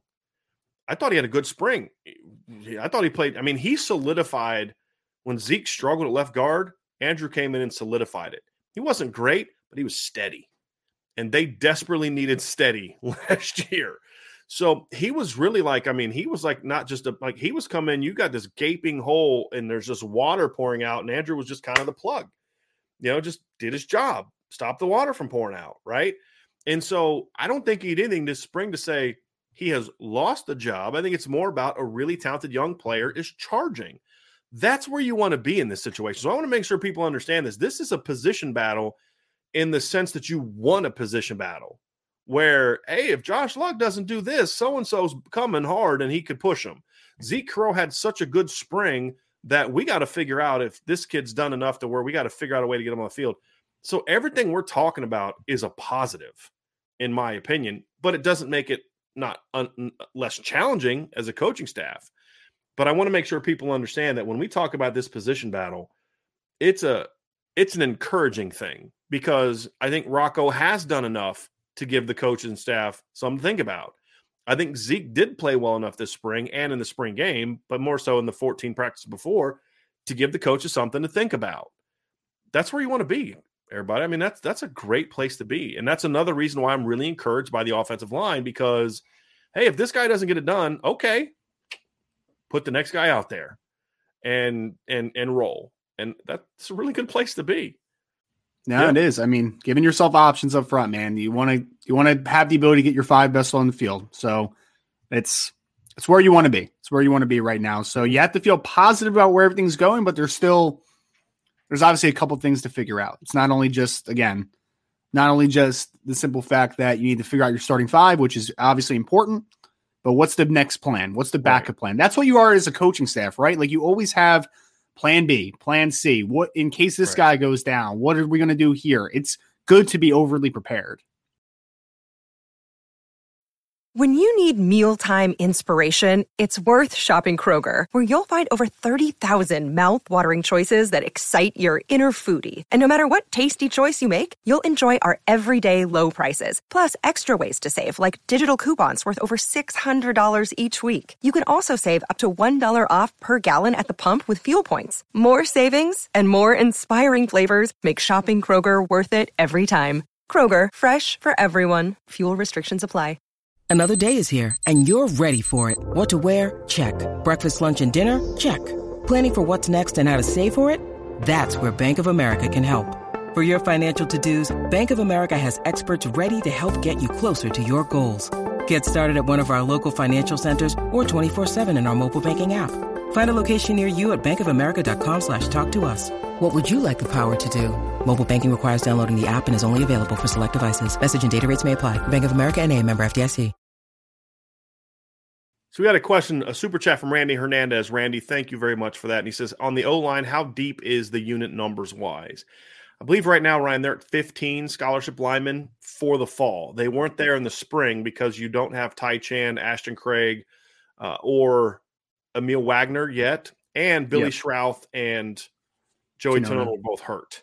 Right. So the entire freshman class was not a factor in the spring. They will in the fall, as far as we know. I'm still trying to figure out like just exactly what happened with Joey Tanono. I know he's in a car accident, but as far as the severity of the injuries, I don't know the answer to that. We will try and find that out. But they should be pretty good numbers-wise, because if Billy Schrauth is healthy, I think he can give you depth as a freshman. I think Ty Chan is big and strong enough, Ryan, to where he can at least be a depth piece as a freshman, where maybe he's not challenging for playing time, but if you get into a pinch, he can play. Where Emil Wagner and Ashton Craig are probably coming in at like 265, 270, they're going to need more time. Right. If Joey Tanono is healthy, and he's a guy that can be a depth piece for you as a freshman. I don't think any of the freshmen are going to be pushing for playing time as early on. And it's not because they're not good. It's just there's a lot of veteran, better player. Like a lot of stars coming back. Yeah, Exactly. So, I mean, and again, you know, talking about the depth, Randy, you've got 8 kids coming back that have started at least 2 games each. So that's a good place to be. That's a good place to be. So, yeah, I like where the depth is at, Ryan. And then Garth Cassidy also had a super chat. He says, what about Carmody going and battling Lug? It's not so much that he would need to move to guard to battle him. It's like, did he show you enough at center to say, hey, we got to give this kid a chance to compete somewhere? And does he do that when you come into the fall? So, yeah, I think – but see, that's the thing is like the line that they put together in the spring was, hey, let's give Michael a chance to see how he handles center. Because you coming in the spring, you didn't have a lot of faith in Zeke Correll because of the way he played last year and his inability to stay healthy. Well, Zeke stayed healthy all spring, and he played great. So now, okay, you know, we've got Ashton Craig and Joey Tanono now, who we view as potential centers. Pat Coogan should be coming back from injury, hopefully. Now you're like, okay, we're you know, Jarrett Patterson's coming back. So you now have the ability to move Michael Carmody, where you couldn't do that in the spring because you only had one center otherwise. So I think it could happen, Garth, but I think it would be a situation more where he does what he does at his position and Josh struggles. I think it would be more about that than necessarily a situation where you're moving him to push Josh Lugg. I think that is more to it. So I'm going to go the other one, and we kind of talked about this earlier, and that is the other position battle, and this one is not so much as a positive as a concern for me. Like the guard position, like what we just discussed for me is more of a I don't care or know who's going to start at guard, but I'm confident they're going to play well. If Andrew Kostovic's a guard, he's going to be good. I have no doubt, because it means he's going to beat out some really good players. If Rocco beats him out, he's going to be really good. If Michael Carmody beats somebody out, he's going to be really good. So I'm confident there. The number 2 tight end is one that's still a question mark for me. And when you look at Mitchell Evans, he does some really nice things. Athletically, he's there. I think he's got some talent there. I think he competes. He battles. He does all those type of things. But then you get in a situation where you're like, but he's still probably a year away size and strength-wise from where you want him to be in regards to being able to physically handle all of the ins and outs of the number 2 job. So for me with Mitchell Evans, I look at the next, so it'd be like May, June, July. So the next 3 months is a big period for him, because he's going to have to really take that jump, in my opinion, physically, to say, okay, you're a kid that's got some talent, but we really need you to get to the point where you can be more effective in the run game. You can be stronger, those type of things. If he can make a strength jump this offseason, then I'm confident that Mitchell will have a shot to lock down number 2. Unless Kane Barong comes on from his injury and pushes him. So, and then, of course, you got the freshman. So, to me, Ryan, this is the one position battle, second tight end, where I'm not quite as confident that they're going to like I said, Ryan, before, when you had to jump off, like at guard, it's not a concern. It's a battle because so many guys are playing starter caliber ball. It's more of Kristofic starts, he's great. If Rocco beats him out, he's great. I mean, whereas number 2 tight end, it's more of I don't really know who's really emerged and taken hold of that job yet. It's a big period for Mitchell Evans. Kane Barong comes back. There's talent there, but it hasn't quite emerged yet, in my opinion, and established itself. Well, we've talked a lot, Brian, about the running back unit, right? Like if there's going to be more, I don't want to call it simplicity, but there's going to be more niches or roles. I'm almost curious to see if Kane Barong comes back and he is kind of the movement-based tight end that can give you something in the pass game and he can provide reps. Is there a situation where you don't actually have a number 2 tight end? You have guys that are maybe splitting a ton of time as the second tight end because there is going to be some designs and wrinkles in the offense where you're going to need the second tight end to be more of a pass receiver? Is there going to be some where you have a guy that's going to be more of a blocking tight end? Are you going to be able to use parts of each of their game to a specific role rather than depending on one guy to be that guy? You know what I mean? So that's kind of what I'm curious about, is just to see what is the split as the second tight end. Is there a true guy that takes on the volume as the number 2 tight end in 2 tight end, 3 tight end sets, whatever it would be? Or if they're a team that is just like, we have different skill sets, so we're going to maximize skill sets. We're not going to be as much worried about volume at that second tight end spot. Yeah. The third position battle is more of a overall positional thing as opposed to left guard, number 2 tight end, and that's receiver. Because honestly, like there was somebody being critical of I did a projected depth chart yesterday, and I had Deion Colzie in the boundary, I had Lorenzo Styles at the field, and Avery Davis in the slot, and it was like, well, Deion Colzie hasn't done anything yet to prove that he should be the number 1. And I'm like, well, first of all, it's a post-spring depth chart. Number 2 is, who are you going to put there? Like, who are you going to put in the boundary the way Notre Dame runs the offense? You can put Lorenzo Styles there. He's never played it down there before. You can put Avery Davis there. You can put Braden Lindsey there. Like, who are you going to put there?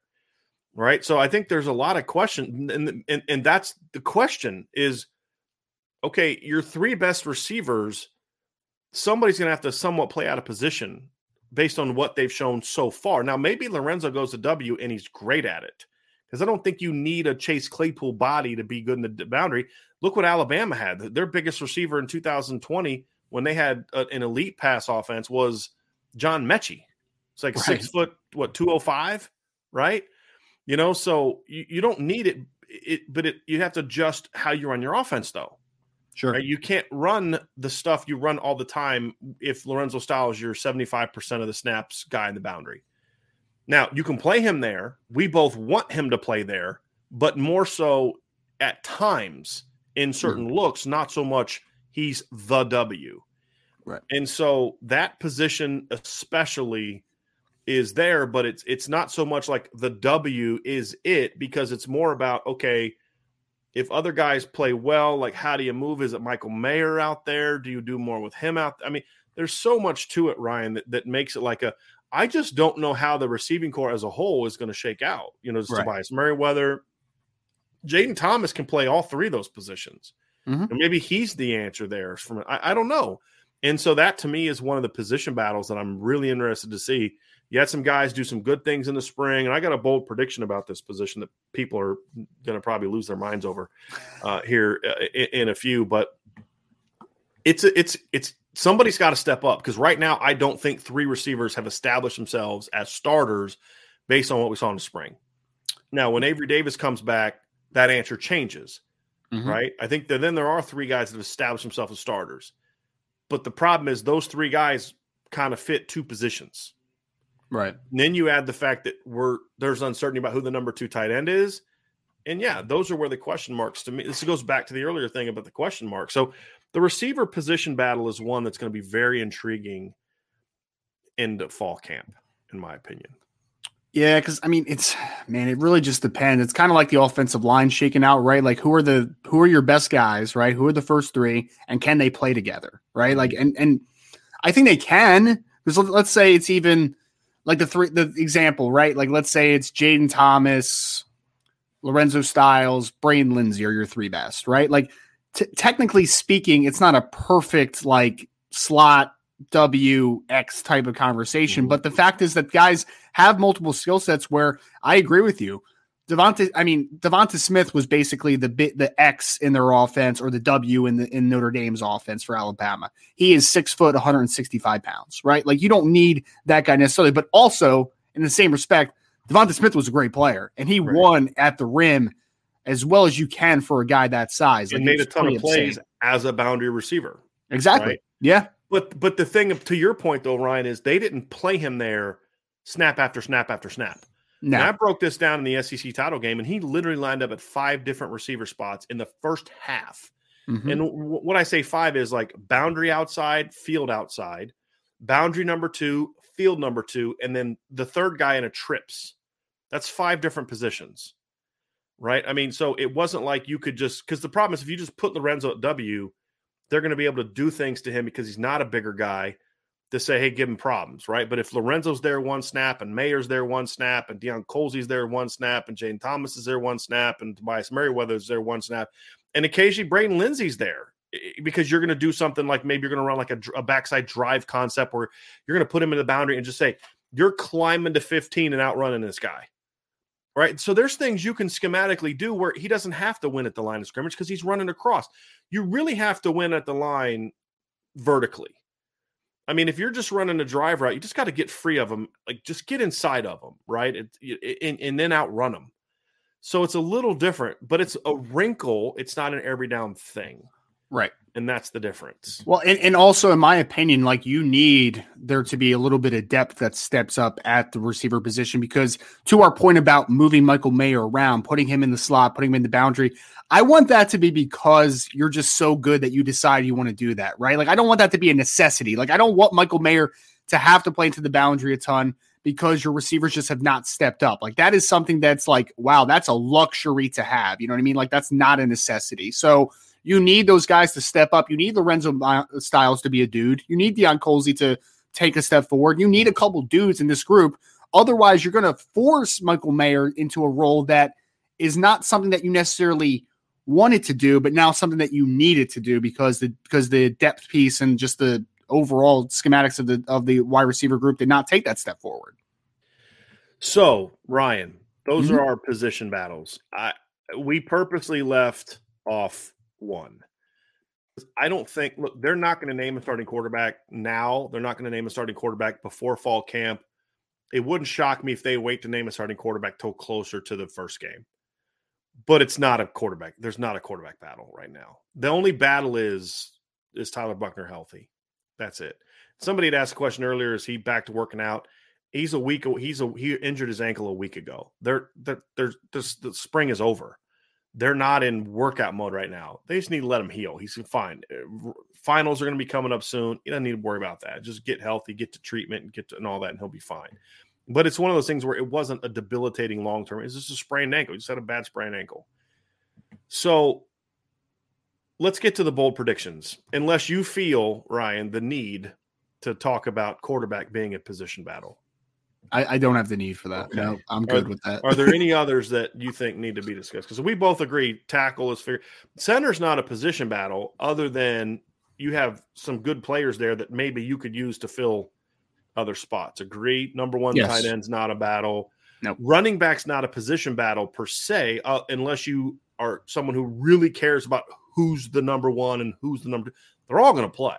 It's a usage battle. Right. Yeah, And there's not the issue of receiver, because at receiver, like, you have to have a certain skill set to play at a certain spot at running back. It's not the same problem. They're all going to play.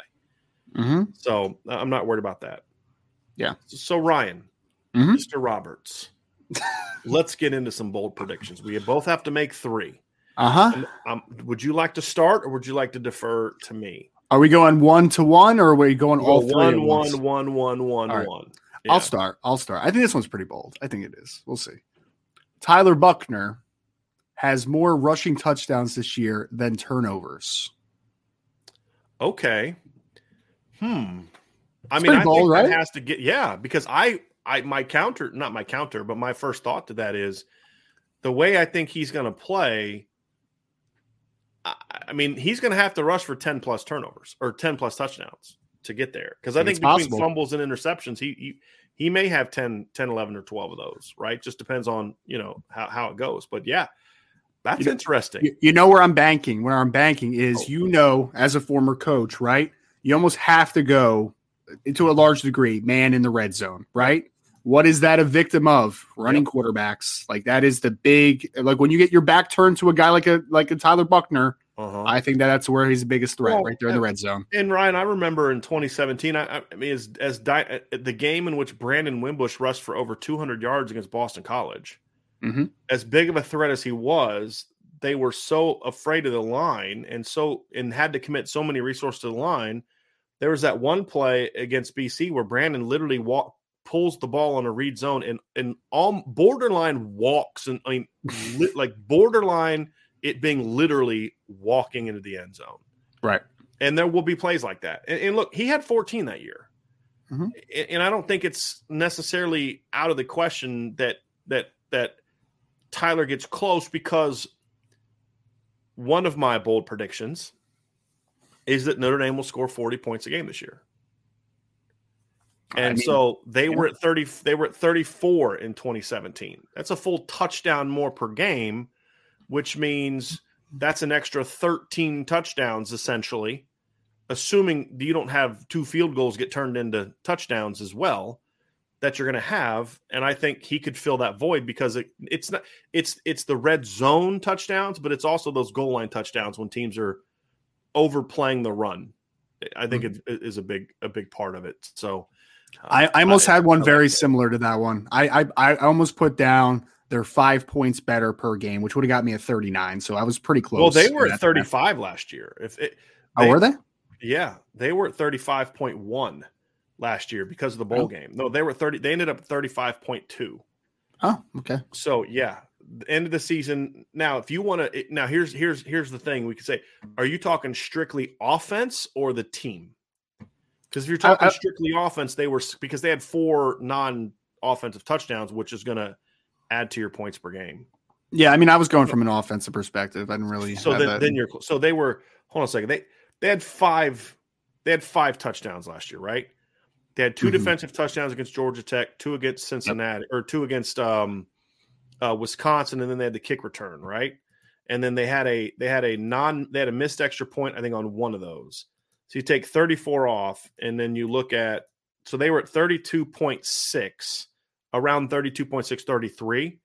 So 5 points better per game just on offense would get the offense up to 37, 38 points per game, which would be pretty good, because you're always going to have some non-offensive touchdowns. Just about everybody has some. Notre Dame just had a couple more than normal last year.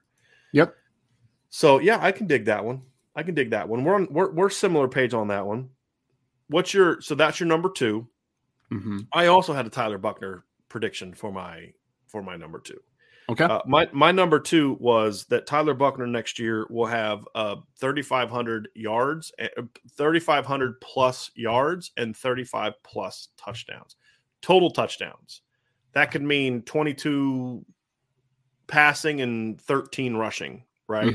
That's and again, it's a bold prediction. A bold prediction isn't like Notre Dame's going to run for 200 yards a game. Like, that's not a super bold prediction, right? Like, that's something they've done a lot of. These are meant to be kind of fun and a little bit like, oh, wow, that's a lot. And, so yes, I'm going to go with Tyler Buchner is going to account for at least 3,500 yards total offense, and at least 35 total touchdowns, running and passing. Both of those are running and passing. I mean, I think people would say the touchdown numbers may be the bold part. Like, I don't think it's bold to say like 2,800 passing, 700 rushing, right? Like, that's reasonable, I think. I don't think that's outlandish. No, not outlandish. I think the question that I have is there's going to be some games where he's not going to have very many yards. And I look at games like, or potentially, I look at games like Marshall. They have the UNLV, Syracuse. I could see him throwing for $120 and rushing for 50, and they're up 35-0 at halftime. It's fair. You know what I mean? Fair. Like that's kind of where I come from it. And because they do have so much depth at running back, I think there's going to be times where they're just not like completely loaded. In regards to running quarterback run game is what I'm referring to. That's where I was kind of coming from the total number standpoint. But I do believe that the touchdowns is the more bold, because I was originally going to go 30, and I was like, that's nothing. That's like 22-8. That's like not hard. Yeah, so that's where I went to 35. What is your third bold prediction? My third one is that there will be 4 players offensively that rush for 500 or more yards. So Tyler Buchner, 4 players on offense that run for 500 or more yards. Okay. So we have in the prediction, I would say Buckner is 1. I would say Chris Tyree is another. Audric Estime is 1. And then it's either Logan Diggs or, third running back. Very interesting. I could see that. Yeah. I'd say definitely 3. Yeah. I think the 4th is what makes that bold. Yes. Yeah. Yeah. Because, I mean, let's look at this. Last year they had 1. 2020 they had only 1, but that's because they played only 12 games. Yep. And Chris Tyree ran for 496. So close. And Ian Book went for 485. So very close. Yep. They would have got to 500 in 13 games. And they played 1 fewer game. Sebo that year in only 9 games ran for 299. 19-2. Tony Jones and Ian Book. In 2018, it was only 1, Dexter Williams, but they had 4 guys go for at least 250. Right. Which I thought was interesting. And here's the thing, only 1 running back that year played a full season. Dex only had 9 games. Jafar played 10, and then Ian Book was one of them too. He missed a game as well. 2017, they had 2. But they also had Deion McIntosh had 368 in 8 games, and Dex had 360 in 10 games. Then they had 2 other guys that had over 200 yards. So if you consolidate the 4th and 5th guys that had 200 plus, then you could get closer to that number. So, yeah, you had 1 in 2016. You had 3 in 2015. So that was the last time that was the closest they came, right? You had 3. So you had CJ Prosise, Josh Adams, and Deshaun Kaiser. Yep. 14, you had 1. 13, you had 2. And then Torian had 470. So you got close that year. But then the next after that was 204. 2012, they had 2. 2011, they had 2. 2010, they had 2. So, yeah, that's bold. I mean, it's something a bold prediction is something you haven't seen before. Right. So you're like, 2 guys are going to get 500 plus yards. You're like, okay, dude, they do that every year. That's not real bold. So, yeah, I like that. I know I like that because it's something we haven't seen in the last 12 years. And there's been some years where you've had running quarterbacks because you don't do that if you don't have running quarterback. Your quarterback's not one of those guys, right? And so Notre Dame's is other than Tommy Rees, every quarterback they've had since is a running threat. They varied by degrees, but well, let me rephrase that. Between Tommy Rees and Jack Cohn, right? Every quarterback. Hey, Jack Cohn had a 20-yard touchdown last year. But Tyler Buchner still went for 336 last year as the backup. Yep. So he may have done more if he didn't get hurt. They only did that in 10 games. So yeah, I like that. My third bold prediction is that, and it's not so much a statistical one, but more of a breakout one. Deion Colzie is going to end up being one of their 3 best receivers next year. And I'm talking 3, let me rephrase it, 3 best pass catchers next year. That includes a tight end. Love it. I was really skeptical of that during the spring. But there was a couple things I saw from Deion in the spring game that made me say, what was it we said about Deion? Like, he needed some success to prove to him, hey man, you can be good. And I think they're challenging him. Like, that's something that's important. The staff believes he can be a difference maker. I'm confident in that. And after this, Sean told me this because Sean was sitting really close, so we got him really nice tickets for the Blue Gold game. He was originally going to be up in the press box, but we hooked him up for his birthday because his birthday was on the Blue Gold game. And so he actually heard this happen directly. And I don't know if this was on the TV copy or not, but he said after, like, kind of late after Deion missed that early catch, like, Marcus Freeman like ran over to him, was like, you got to catch that, this, that, and the other. And that kind of backs up what I've been told by other people, that they're really pushing Deion because they think he can be a dude. Like, they see him with a lot of talent. It's just, he's got to buy into it. He's got to understand that next level of, hey, yeah, I can be great, but I got to do this to get there. Whereas in the past, I could just do this to get there. And I think that's where he's at. But I think the fact that he did get open for what could have been a couple touchdowns, I think there's a lot of film that Chancey Stuckey can point to and say, hey, man, if you can give me that every snap, you can be a dude here. And I think Deion needed that. And I think he's going to have a strong summer, and I think he's going to be a guy – because here's the reality of it. There's things Deion Colzie can do on the football field that nobody else on the roster right now can do at receiver. The only other dude on the roster that can do it is Michael Mayer, just because of his size, right? And so they're going to give him more chances than maybe some other guys would get. And I think that's where I come from on that, Ryan. So what is your response to that?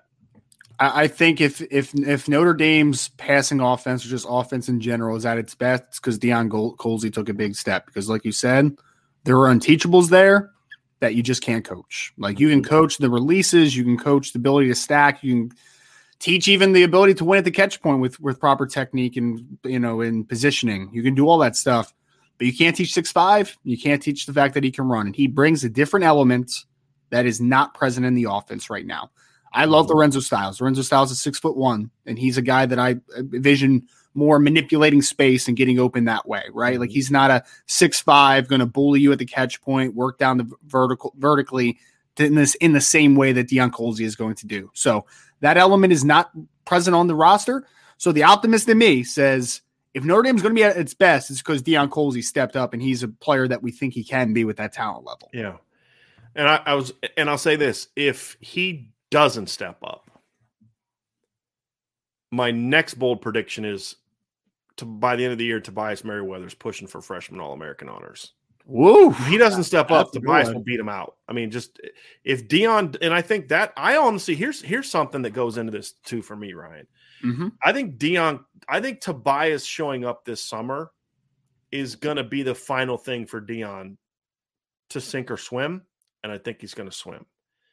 Because, like, right now, like, when Tobias shows up, like, that's the only dude on the depth chart that Deion can, like, look in the face, right? Like, everybody else kind of looks down on, right? Like, because they're a lot smaller than he is. And I think when Tobias starts going out there and practicing, like, balling out a little bit, I think that's going to be like, okay, Deion, like, for the first time in your life, you're not the most physically gifted guy on the roster. You know what I mean? Like, last year he wasn't because you had Kevin Austin, but it was different. He was a freshman. It's like, you got to bring it, buddy. And I think he's going to answer that challenge. I do. I don't have, like, specific reasons to believe this. It's just a gut. It's just my bold prediction. And I think that when Tobias shows up and he starts playing, if Deion doesn't respond well to that, that's the competition Marcus Freeman says he wants and loves, right? If Deion doesn't respond well to that, Tobias will beat him out, and Tobias will be a playmaker for Notre Dame. I think Tobias is going to play no matter what. Mm-hmm. I think if Deion steps up and balls out, then Tobias can give him some time there, but he can also play X. He can play Z. He's a 6'4" guy that can play all over because of his skill set. So it's not like Deion or Tobias. It could be both. And I think we'll see some 12 personnel if they both step up at times where you got those two big guys in the field. But if Deion doesn't step up, Tobias will beat him out, and he'll be the W. And he'll have 40+ catches and be, pushing for potential freshman All-American honors. But I think Deion's going to respond well to that. And I think the light's going to go on for Deion a year before it did Miles Boykin.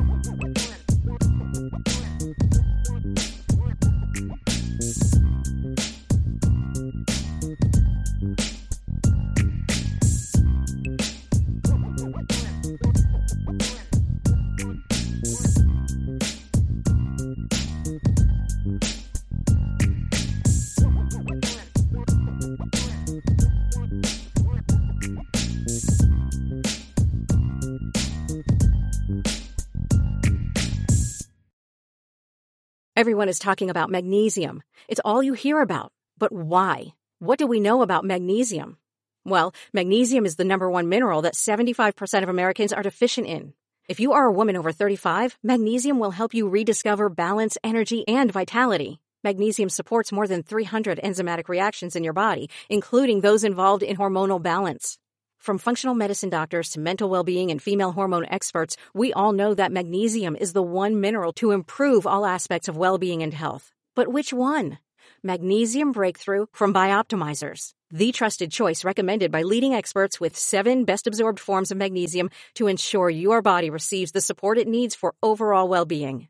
Go to bioptimizers.com/balance today and use code BALANCE10 for 10% off. Support your journey to wellness at bioptimizers.com/balance. Magnesium Breakthrough from Bioptimizers, your foundation to optimal health and vitality.